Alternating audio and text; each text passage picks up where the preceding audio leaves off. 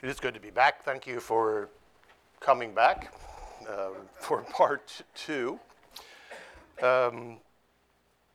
Probably this is true of many of us. I grew up in the church, grew up in Sunday school, learning the biblical stories. True of many of you as well. And I'm grateful for that heritage. I'm grateful for that experience. As I look back and remember those days, what I remember from flannel graph stories is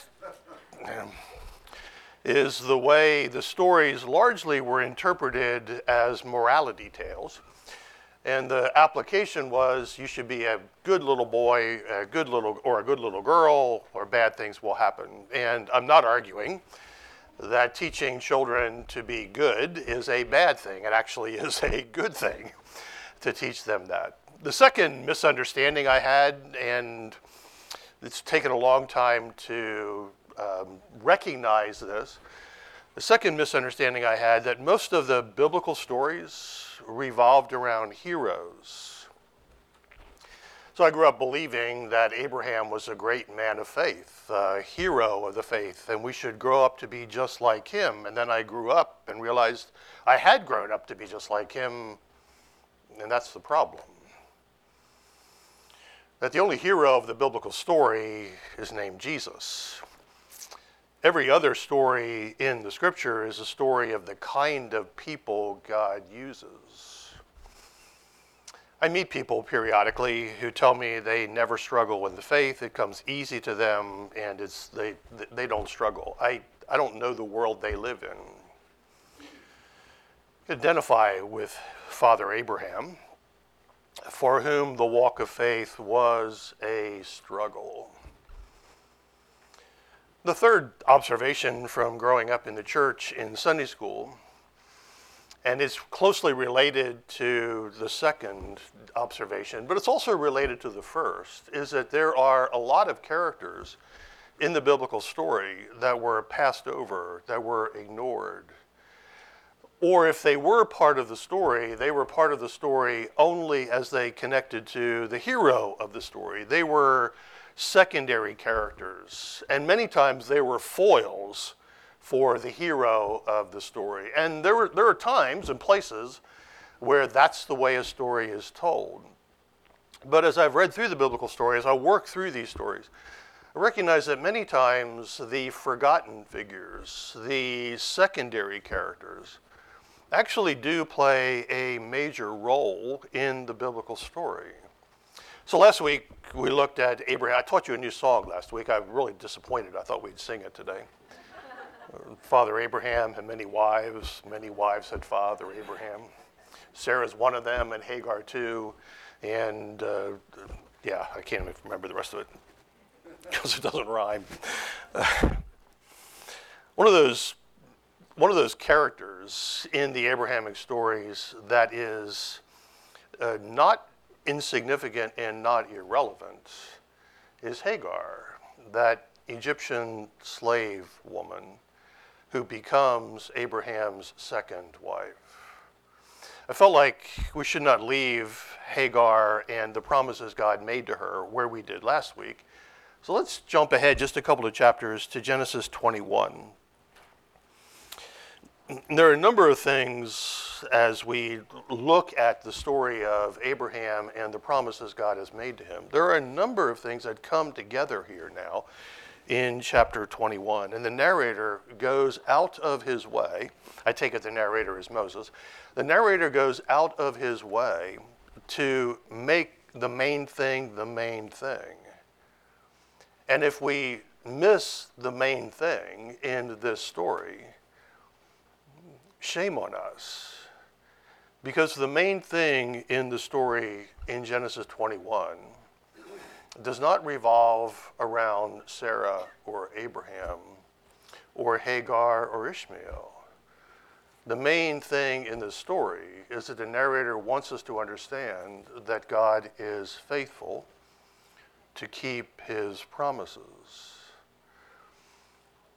Many people struggle with the faith because of the experiences of life which make it hard to trust a God who promises to be faithful to do what he has promised. And one of the reasons for that sometimes is that we expect God to behave in a way, we expect God to do what God has never promised that he would do. And to hold God responsible for failing to do something that he had not promised that he would do is to demand something of him we would never demand of anyone else. And that's Abraham's struggle. That's actually not Abraham's struggle. The second issue is that God's timing, this sounds so trite and cliched, but God's timing is not our timing. And many times people struggle with the faithfulness of God because we don't like to have to wait. It has been a long time since God appeared to Abraham and made promises to him. It has been a long time. Chapter 21 begins, "Now the Lord was gracious to Sarah." Who's the major character in this story? God. The major human character in this story, exactly the same as the story in Genesis 16. It's Sarah. It's not Abraham. It's Sarah. Now the Lord was gracious to Sarah, as he had said, and the Lord did for Sarah what he had promised. Do you hear it? The Lord was gracious. There's nothing in Sarah that deserves what God had done for her. God was gracious to her, as he had said, and the Lord did what he had promised.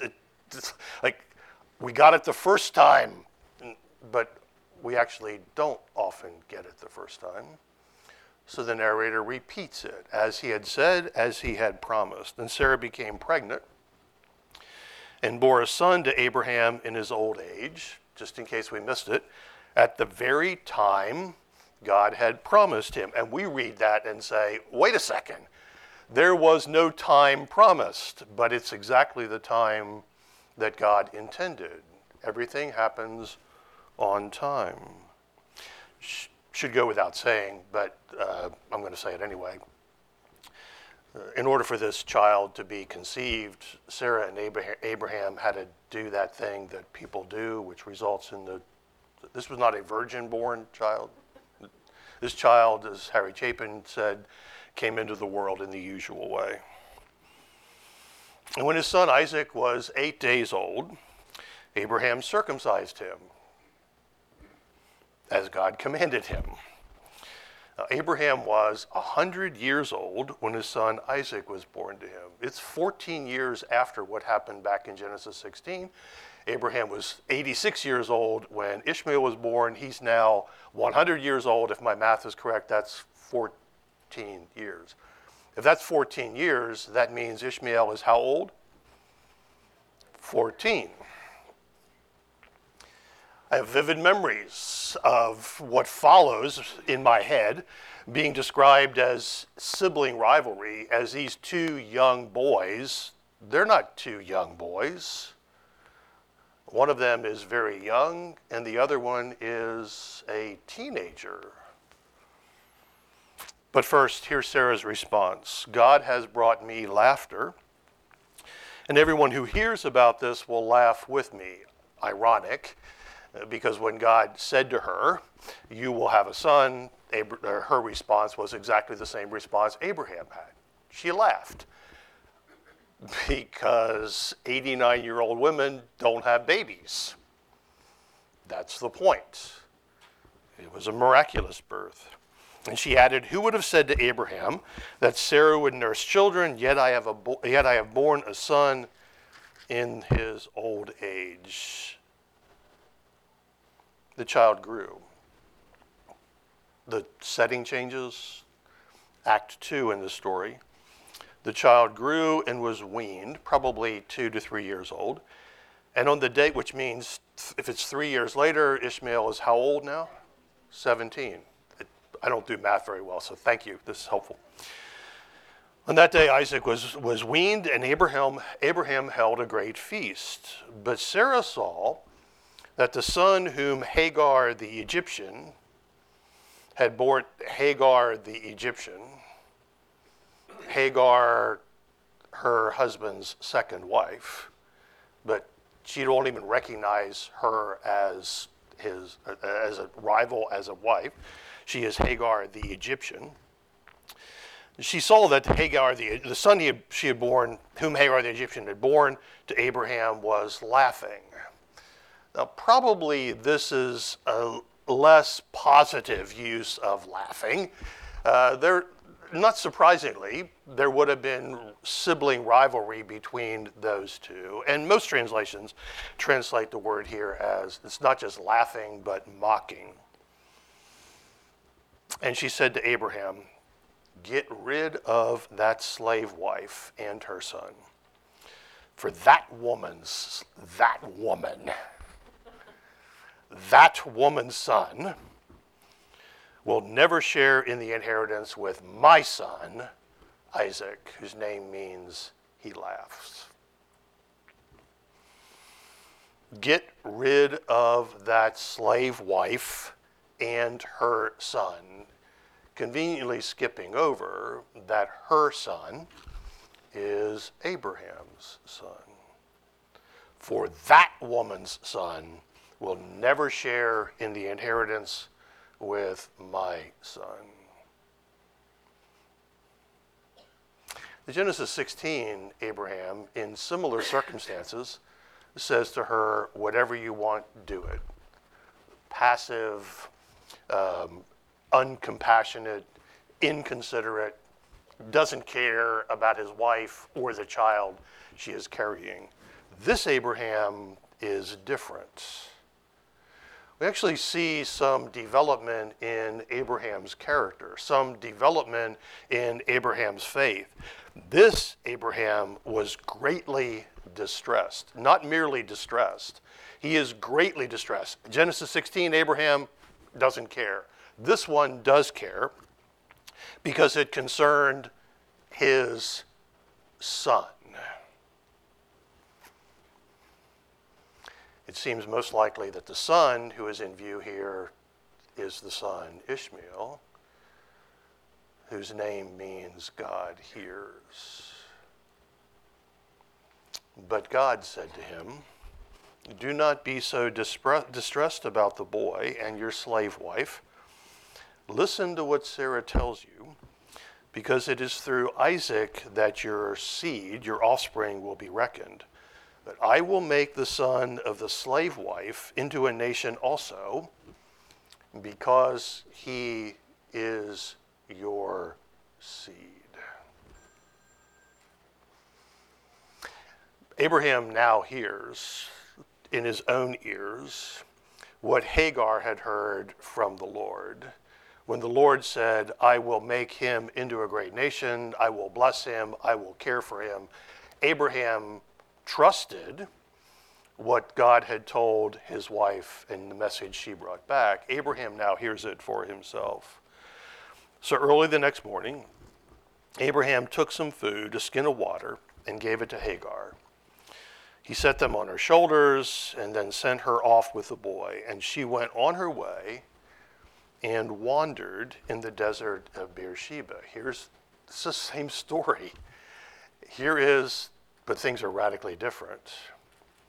It's the same story. She's running away from her husband to protect herself. She's out in the desert, in the wilderness, in the language, she wandered. She's lost. The last time she made this journey, she was pregnant. Now she has a son with her who's about how old? About 17 years old. She's not alone. The water's gone. She threw the boy under one of the bushes. That's language that sounds like this is an infant. And the narrator doesn't explain, maybe he's weak, how this is, that she put him under one of the bushes. And she went off and sat down about a bow shot away, for she thought, "I cannot watch the boy die." Yet a bow shot is still close enough to be able to hear. And as she sat there, she began to sob. Let me stop here for a moment and ask you to do something that's really hard for Bible church, Bible-believing, conservative evangelical people to do.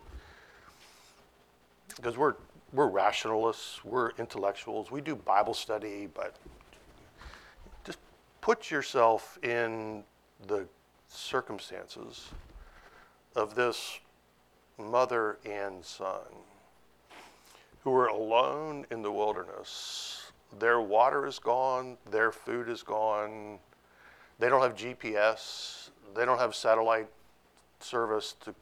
They're alone in the wilderness. You feel it? You feel the loneliness, the hunger pains, the thirst. They've just left one of the richest men in the world, one of the most powerful men in the world. They've just left provision, plenty for hundreds of people, and they're alone in the wilderness with nothing, no hope, no future. They have nothing. But God heard the boy crying. And the angel of God called to Hagar from heaven and said to her, he's not looking for information, he knows. What's the matter, Hagar? Do not be afraid. God, who hears, has heard the boy, whose name is God Hears.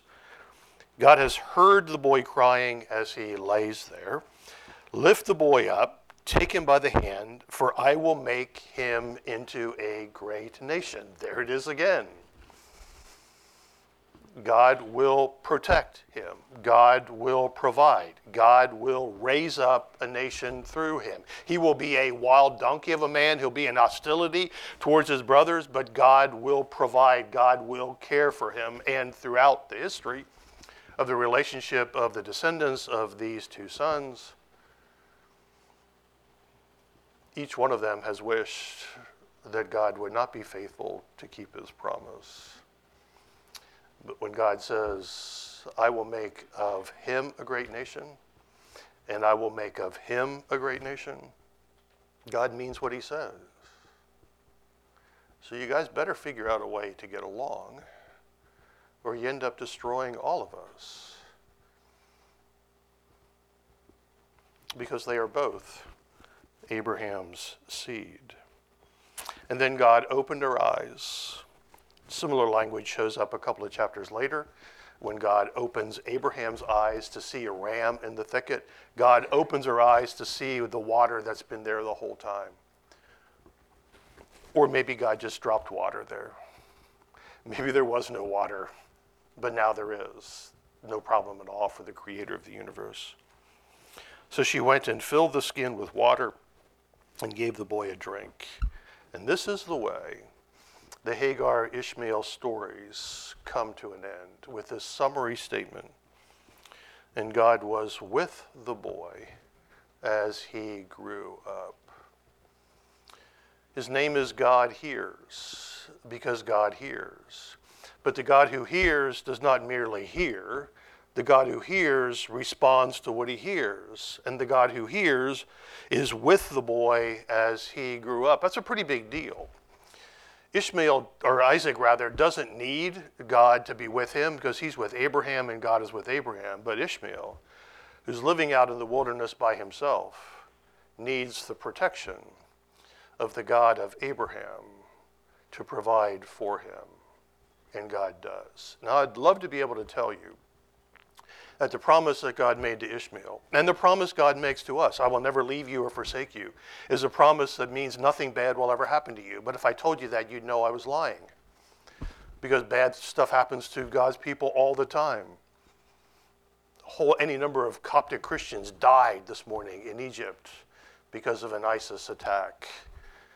Around the world, Christians have been dying for years, not because God is not faithful, But his faithfulness does not guarantee, does not promise that nothing bad will happen. It merely promises, let me take merely out of that. It promises that nothing happens to us which is outside of the sovereignty of the God who hears and the God who sees. This boy lived in the desert and became an archer. While he was living in the desert of Paran, his mother got a wife for him from Egypt. God is faithful. God promised Abraham, I will bless you. I will make you the father of a great nation. Later, God changes the promise. I will make you the father of many nations. And in order for Abraham to be the father of many nations, God must provide, protect, and care for the sons of Abraham. And he promises to do so. In fact, he promises to do so to each one of them. Both Ishmael and Isaac here, the God of Abraham, say, I will care for you. I will provide for you. I will raise you. I will take care of you. I will make you a great nation. This God is faithful to keep his promises. Although there's some value in talking about the morality of Abraham's sex life. There's some value of talking about the problem of sibling rivalry. Although there's problem in talking about how these characters behave, the major character in this story, and the thing that's most important for us as we walk away, is the character of Abraham's God. This God is faithful. And this God desires people of all nations, all peoples, to worship him. I didn't forget that today is Palm Sunday. The events of Palm Sunday are fairly familiar. They're very familiar to those of us who have grown up in the church. Mark describes them, the events, in Mark chapter 11, but then Mark does something that none of the other gospel writers do. And I want you to hear it today. Jesus and his disciples approach Bethphage and Bethany. He sends two of his disciples to get a donkey for him to ride. Has apparently made prior instructions, because he said if anyone asks, just tell them it's taken care of. The Lord has need of it. They found a colt. People there said, what are you doing? And they said, the Lord has need of it. And they said, oh, that's fine. And they brought the colt to Jesus, verse 7, threw their cloaks upon it, and he sat on it. And many people spread their cloaks on the road, while others spread branches they had cut in the fields. Branches, just waved them. Those who went ahead and those who followed shouted, Hosanna. Blessed is he who comes in the name of the Lord. From Psalm 118, blessed is the coming kingdom of our father David. Hosanna in the highest heavens. Probably without realizing that this hope that they have been expressing for years is actually being fulfilled in their midst, as they are longing for the king to come, probably without realizing that the king is here. Their hope is being realized. Jesus entered Jerusalem, went into the temple courts. He looked around at everything. And since it was already late, he went out to Bethany with the 12. The next day, he and his disciples make their way back into Jerusalem. Jesus sees a fig tree not bearing fruit. Not surprising, it's not the time for fruit. And Jesus curses the fig tree. It's a really interesting story, subject for another day. On reaching Jerusalem, verse 15, Jesus entered the temple courts, and he began driving out those who were buying and selling there. He overturned the tables of the money changers and the benches of those selling doves, and would not allow anyone to carry merchandise through the temple courts. And as he taught them, he said to them, is it not written, my house will be called a house of prayer for the Jews. My house will be a house of prayer for Jewish males. My house will be a house of prayer for adult Jewish males. is not a house of prayer for women. It's not a house of prayer for the descendants of other nations. It's not a house of prayer for Gentiles. It's not a house of prayer for Africans. It's a house of prayer for Jewish adult males.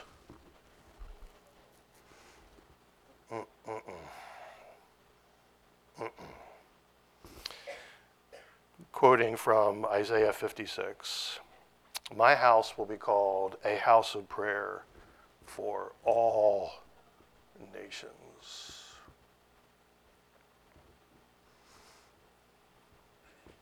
Here was the problem. One of the descendants of Abraham, Isaac, and Jacob, and one of the line of descendants from one of the descendants of Abraham begins to believe, and his followers believe, that God's plan and God's faithfulness is to them and not to others. It's all about us. It's all about Israel. It's all because there's not enough blessings of God to go around, and we have to preserve and protect. And they began to establish boundaries and borders that the women are out, the Gentiles are out, and the sons of Ishmael, they are way out. Forgetting that God's plan from the very beginning, the gospel announced in advance to Abraham, is that all nations will be blessed through you. And the means by which all nations will be blessed is standing in Jerusalem. The seed of Abraham, whose name is Jesus, is the one, through Jews and Gentiles, slave and free, male or female, all blessed in him, that the boundaries, the walls, the borders are destroyed in the house of God, in the temple. One of the other childhood misconceptions I had was that the building we call the church is the replacement of the temple in Jerusalem. And that's not the way it works. Because the temple in Jerusalem is now gone, and it is replaced with not a building, but a people who are inclusive of all. And I think that's true not merely of the universal church, but it should be true of the local church. Whosoever will may come. Jew, Gentile, slave, free, male, female, Republicans, that's probably going too far. All welcome together, because what unites us is not our ethnicity or our sexuality, our political affiliation. What unites us is Jesus. I wish that's where the story ended, but it doesn't. The story ends with the chief priests and the teachers of the law heard this, and they said, no, not going to happen. We're not about to give up what we have spent generations building. We're not about to change. We're not about to make things different in the future. So how will we solve this problem? Let's kill him, and that'll make him go away. Biblical scholars argue about this because they argue about all kinds of things. Whether there were two different crowds on Palm Sunday and at the trial of Jesus, or whether it's the same crowd who changes from Hosanna, blessed is he who comes in the name of the Lord, to crucify him, crucify him. It's an important week in the Christian calendar. It's an incredibly important week in the history of Christianity, as the crowd's reception of Jesus on Sunday turns into the crowd's rejection of Jesus merely a couple of days later.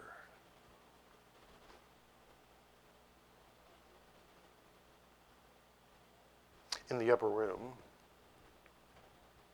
with his disciples, Jesus calls us, and he calls us today, to see ourselves as part of his body, to be a people who create places for all nations to worship, for all nations to come together, because our unity is found in the faithfulness of this God.